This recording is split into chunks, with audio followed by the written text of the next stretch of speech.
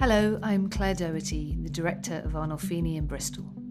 You're listening to the Imagine New Rules podcast.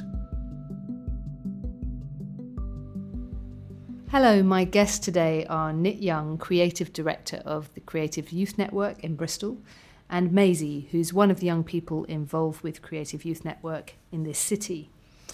We realise that between us, I think our birth years span about 30 years, so we have very different perspectives of this city, and we're here today to have a think about the role that arts organisations play in this city. But first off, Nick, I wonder if you could tell us a little bit about Creative Youth Network and what you do.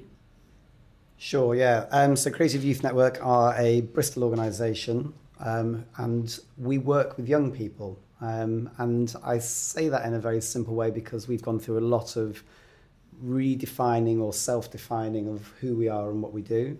As an organisation, we have a history that stretches back over 100 years from when we used to be the Kingswood Foundation, an organisation that worked with young people in Bristol, through to our current incarnation as Creative Youth Network. And we kind of hold two roles in terms of our work with young people within the city, but those are two roles which we are trying to bring together into one brain, really.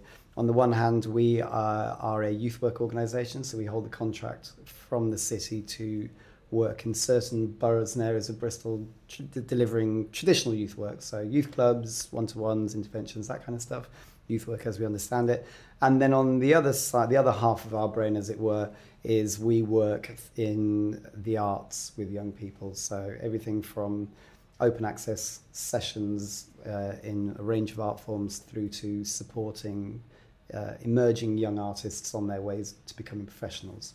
And what we are looking at now, what particularly interests us is that we are interested in how do we bring those two elements of our identity together so that the arts and the creative work that we do enhances and defines to a greater extent the youth work offer that we deliver, and how do we really engage the young people that we're working with who are often in the margins of the city, society, economics, etc., and really bring them into the fold of the creative arts scene in Bristol and the region.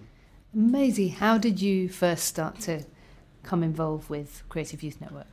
Well, so yeah, it's interesting what Nick said actually, in that Creative Youth Network comes in two parts, so the youth work side and the creative side, and you're trying to bring it together. Well, for me, I think it was actually both, because I dropped out of college about 2 years ago and was looking for something to fill up my time, and got a space on a creative space course, which was completely free, which, you know, kind of gave me a lifeline of something to do, because I wasn't occupying my days at college, but it also was like creatively stimulating, and yeah, it got me to enjoy the creative side of my brain. And what did the involvement with that project change for you? It led on to other pathways. So through that, I got involved with a project called Temple Records, which then led on to me completing my Gold Arts Award, which is an A-level equivalent. And Temple Records is a youth-run record label, is that right?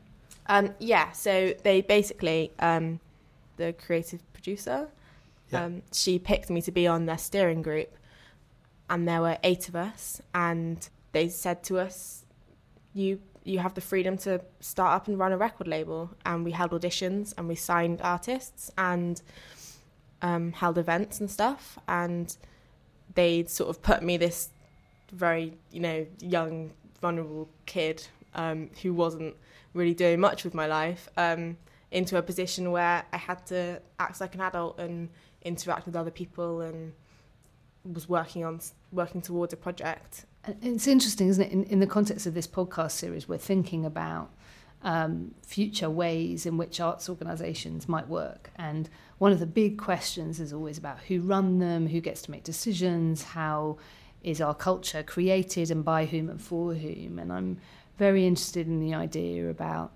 youth-led programmes, in particular audience-led programmes. And, Nick, I wondered, for you, what are the challenges that come up with wanting to open up authorship and ownership a bit?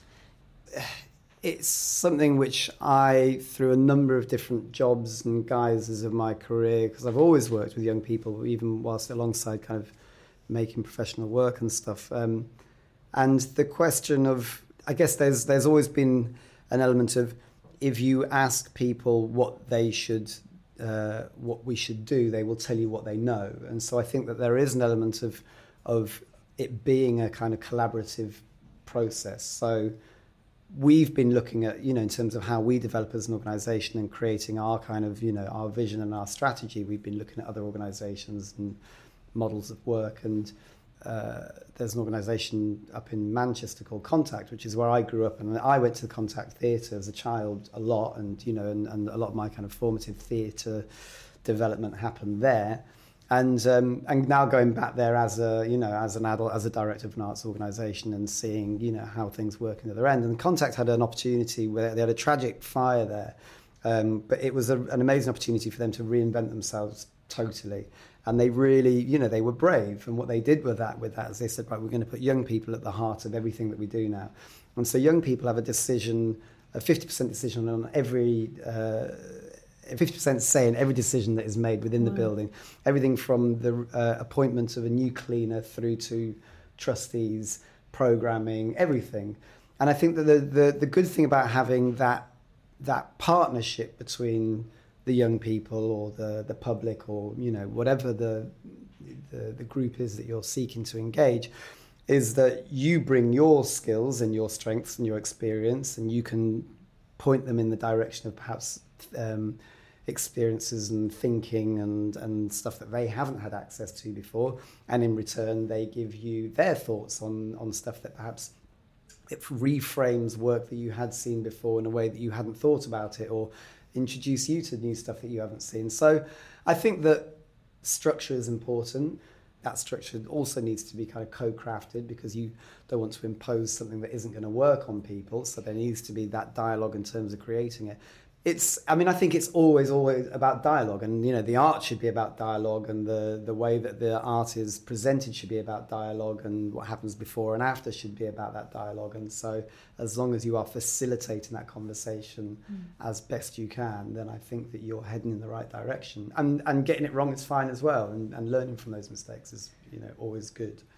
Yeah, Maisie, as a resident in Bristol, do you sense that happening with certain places, arts or cultural organisations across the city? Are there places that you feel, I have a stake here? So I do some voluntary work with Off the Record Bristol, and they do a lot of youth participation in how they should run their service and what their organisation should look like, and they really listen to what you say, and they work on it, and its action is taken. But then I've been on other sort of youth participation, like forums sort of thing for organisations that I won't name, where it's been, you say something and you give all your feedback, and you say everything that you have to say, and you really give them everything, and they say, okay, great, and like you can explicitly say, will you get back to me to show that you've taken actions or taken it to someone senior? And they were like, yeah, sure, we'll do that. And then you hear nothing. So I think there's a big difference in an organisation that takes your feedback and your criticism, or constructive criticisms, and works on it, and then gets back to you to say, look, we did this, thank you. And an organisation that takes everything that you've said to them and then it just disappears, because you feel a little bit robbed of your ideas. Yeah, completely understand that. I guess that the desperate word in there is feedback, isn't it? Let's ban the word feedback, because of the idea in which there's a sort of sense that there's someone that you're feeding back to rather than collaborating with on something. But it's so interesting that I wonder if half of that happens because we've said before in this series, dealing with Victorian institutions that have a set of hierarchical structures about how they are led and how they are staffed and how they deliver their programmes, as opposed to somewhere like Contact, for example, or Battersea Arts Centre, that have rethought the way in which they're staffed or how decisions are being made. Yeah, but I mean, I think that, that contact Battersea Arts Centre to, as two of many are. They're not, as organisations, as institutions. Yes, they're doing something new, but as a model, as a way of work, it's nothing new. I mean, I think that there's a lot of discussion at the moment around Bristol as a city, and what is the role of Bristol? What is Bristol's identity? And trying to grapple with that and get together a coherent strategy and a vision, and within that, organisations also trying to do the same. And how do we? And these are all good conversations to have. But I think that if you look at the high-profile success stories and the legacy of Bristol, if we're thinking about the Wild Bunch, and out of which came Massive Attack, if we're thinking about the graffiti hip-hop scene, out of which came Banksy, and if we're thinking about the kind of the underground music scene, out of which came Represent and Ronnie Size and Full Cycle and all these things, these were kind of fluid, sometimes gathered around space, but this idea of a place doesn't necessarily have to be confined to bricks and mortar. I think that bricks and mortar can help that, but I think this idea of a non-hierarchical community coming together and exchanging dialogue and having conversations is nothing new, and Bristol, I think, has really excelled at that, and still does to a degree. I'm also interested in the fact that Creative Youth Network is a dispersed organisation. I mean, it's a network, but it's interesting, referring back to your first point around multiple bases and why that works. And I wondered, Maisie, whether you might also reflect on how important where you are is. So is it important that becoming involved in a project could take you to another part of the city, or was your first encounter where you lived or worked or studied? Is that familiarity of being in a particular neighbourhood important to you? I think there aren't enough local things for people to do in their local neighbourhood. A lot of big organisations are based in town. For example, the station that Creative Youth Network has, and so every time I come to the station, I have to take a half an hour bus journey to town and back. Which is not a problem, but it's not.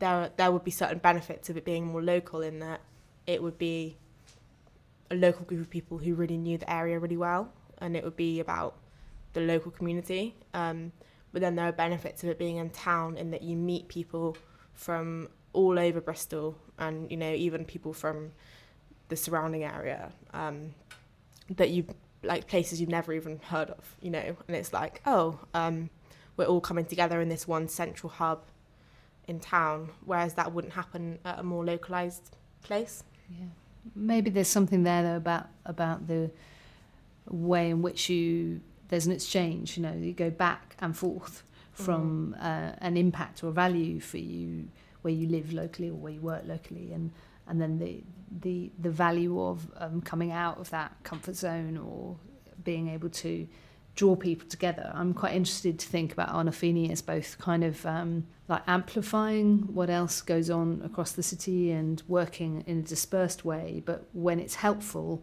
to be a bit like a magnet as well, to have a bit of heat, in a certain place.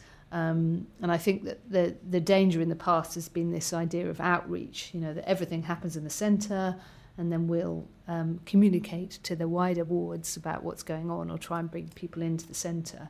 And I prefer to think of it much more like a network, where there's particular heat at certain times in certain places, I think.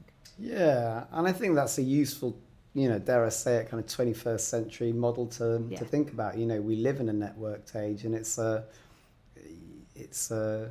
particularly for the younger generations, who are coming up, they understand the network well, and as a model of existence and communication and sharing of ideas. So I think that perhaps it's a trickier thing for we who are older to kind of get our heads around. This Make idea. Me feel ancient. Well, no, I'm putting myself in there as well. So yeah, I think it is, and feeling that when you articulate something and you express an opinion or a give your that has actually been registered and enacted upon in an appropriate way. And I think that is the value of a network is that you know, those lines of communication between the nodes flow both ways equally, and that is authentic and genuine, and so I think it's something which we're really conscious of as an organisation, is really never making promises that we can't deliver on, because especially when we're working with young people and some who are vulnerable or with complex needs, you know, once, you know, they only need to be let down once before they're, you know, and then that's it, and that line of communication or that trust is gone. So and then at the same time, so not making promises that you can't deliver on, but then also really just trying to be as open as possible and as trying to make things happen, you know, which sounds hard or easy, and it's both. So thank you both so much. I wonder if I could ask you, as we're imagining new rules for the Arnolfini, Nick, what would your rule be? My rule would be capture the imagination. You know, I think if you can capture the imagination, then that's the majority of your work done. And I think too often I experience work that feels like it's trying to capture my intellect or my wallet. And so I felt if it was trying to capture my imagination, then I'm there. Maisie, how about you? Well, I think my new role for the Arnolfini would be something along the lines of letting out the child that you used to be. So thinking about bringing it down, so that I think at the moment the Arnolfini is very much, well, in my eyes at least, it's very much an organisation of art created by adults and for adults, so adults can come and enjoy the space. And I think bringing that down to remind yourself that a lot of the population of Bristol is children and young people, and they may have different interests to adults. So, thank you very, very much. That's will be one of our top rules, I can see, going forward. Thank you both so much for your time. Thank you. Thank you for listening to Imagine New Rules. All the podcasts in this series are available for download at arnolfini.org.uk. Ensure you're notified of future episodes by following Arnolfini on SoundCloud.